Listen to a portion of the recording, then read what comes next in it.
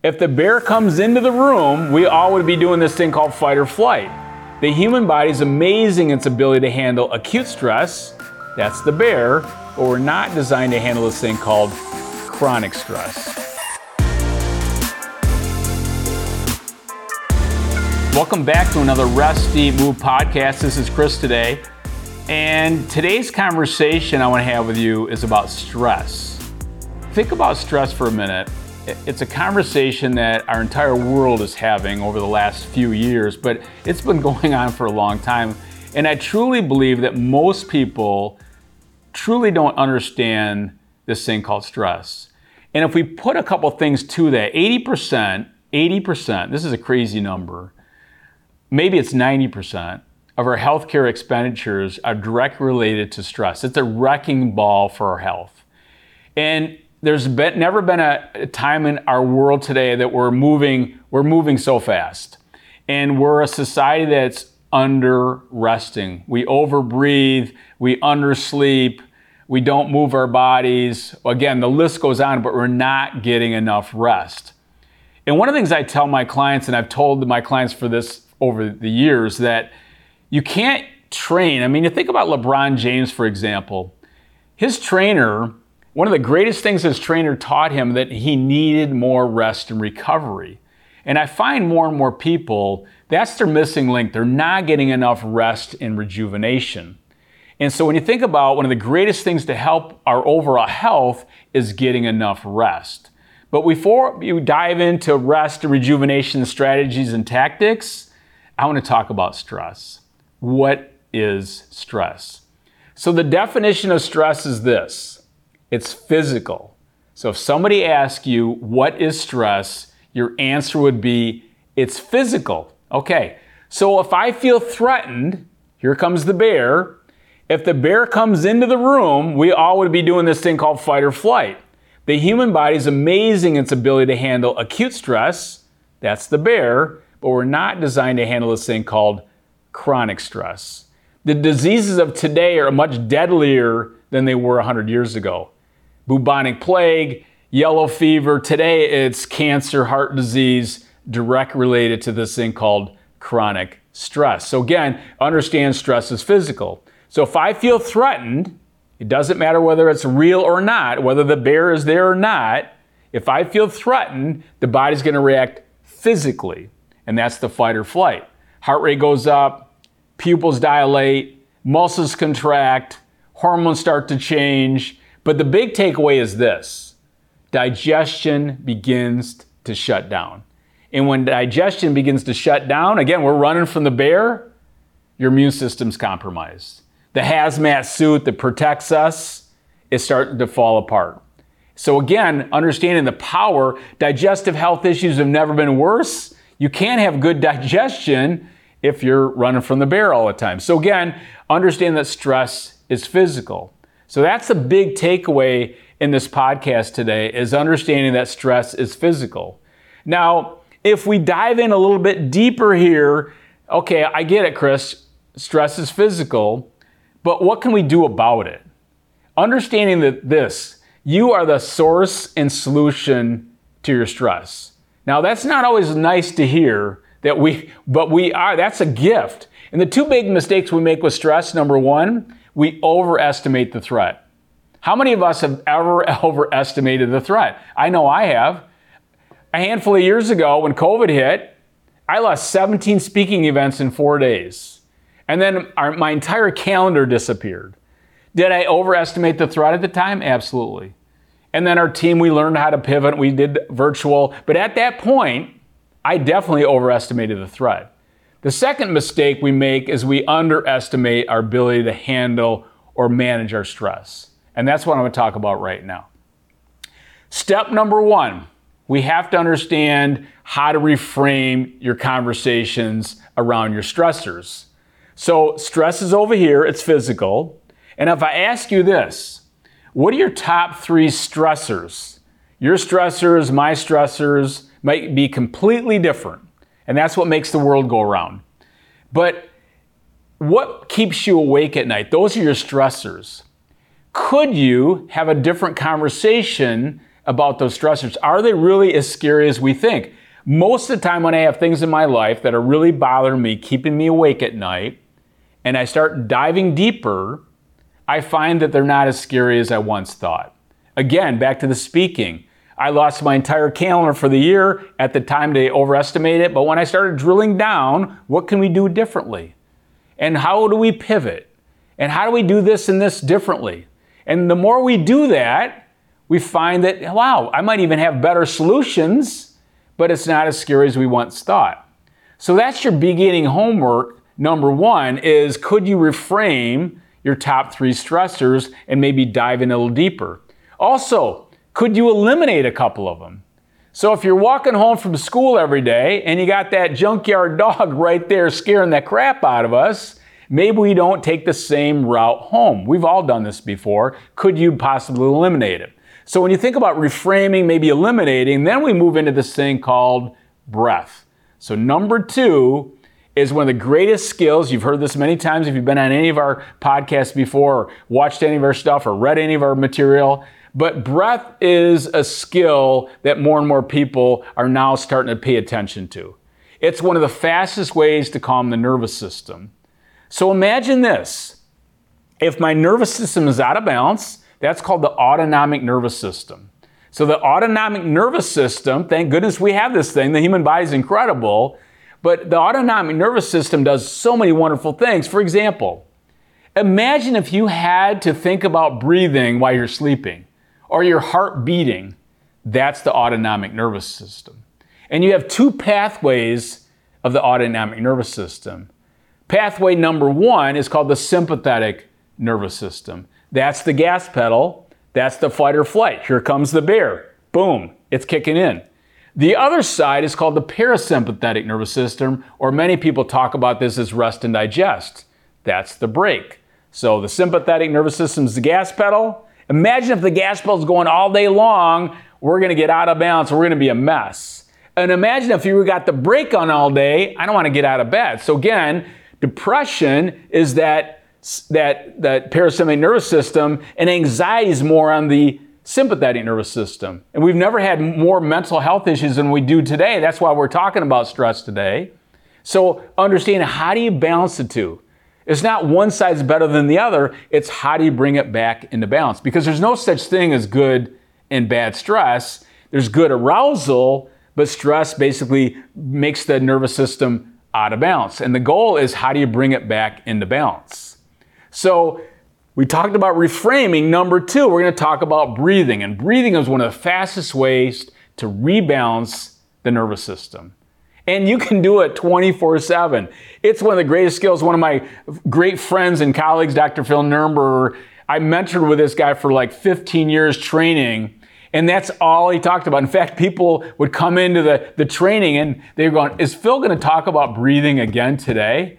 And I would look him in the eye and I'm like, he's going to talk about it until you get it right, because it's one of the greatest skills you can do to calm the mind and relax the body.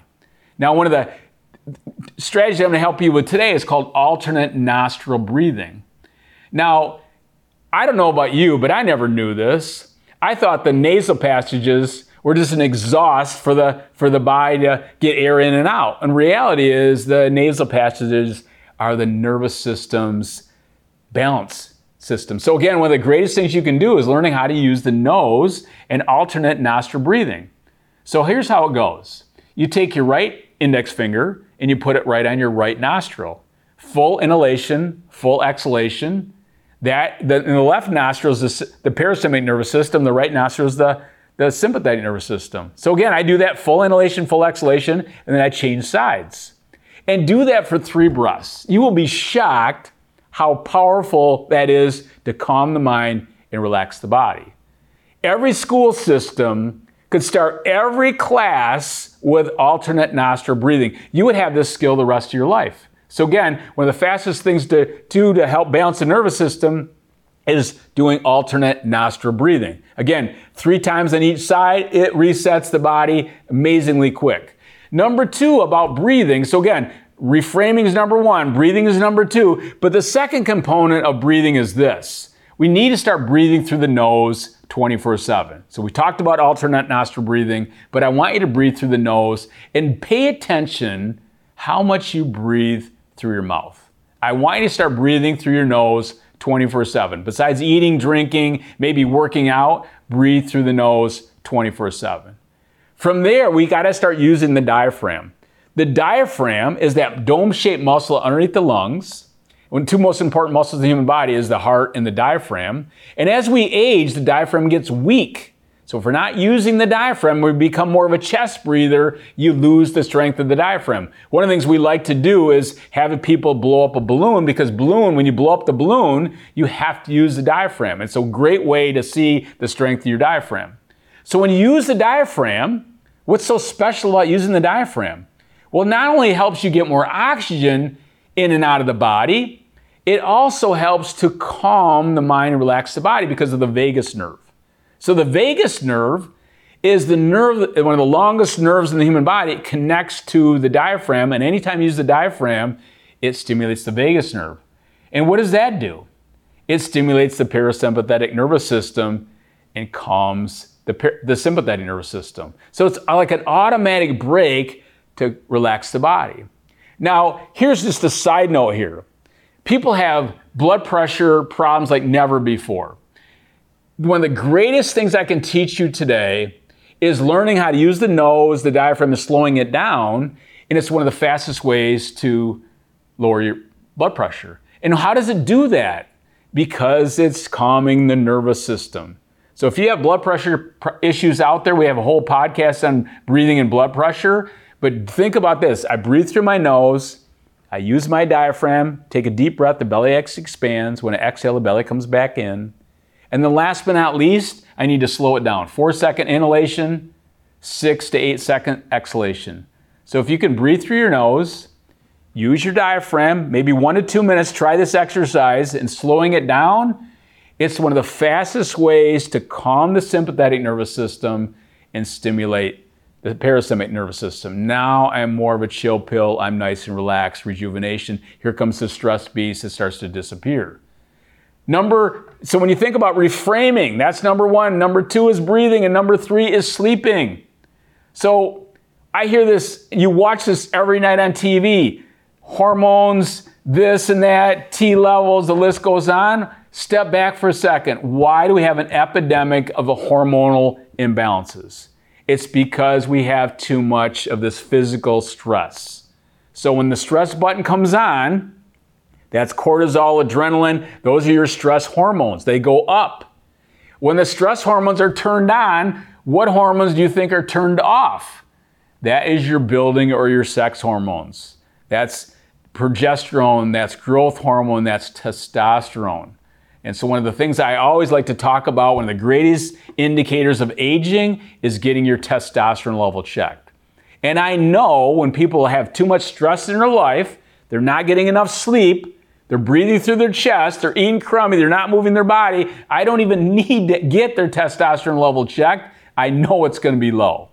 And the answer is not taking more hormone replacement. The answer is changing your lifestyle. And a big part of that is understanding stress, then understanding how I can reframe, how I can breathe, and then the power of sleep. Because in stage 3 of sleep is when my sex and building hormones are made. If I'm up all the time, I'm not going to have good hormones. So again, one of the greatest indicators of people being healthy as they age, again, sleep is a big deal. And the last piece is space. Never before in our society, around the globe, do we have less space. I call it losing space. In 1940, think about this for a minute. In 1940, we were averaging around 8.5 to 9 hours of sleep. Then we were working 8 hours, and then we had this thing called survival time, and then we moved into this thing called white space. And white space is time for you. We had about 5 hours of white space in 1940.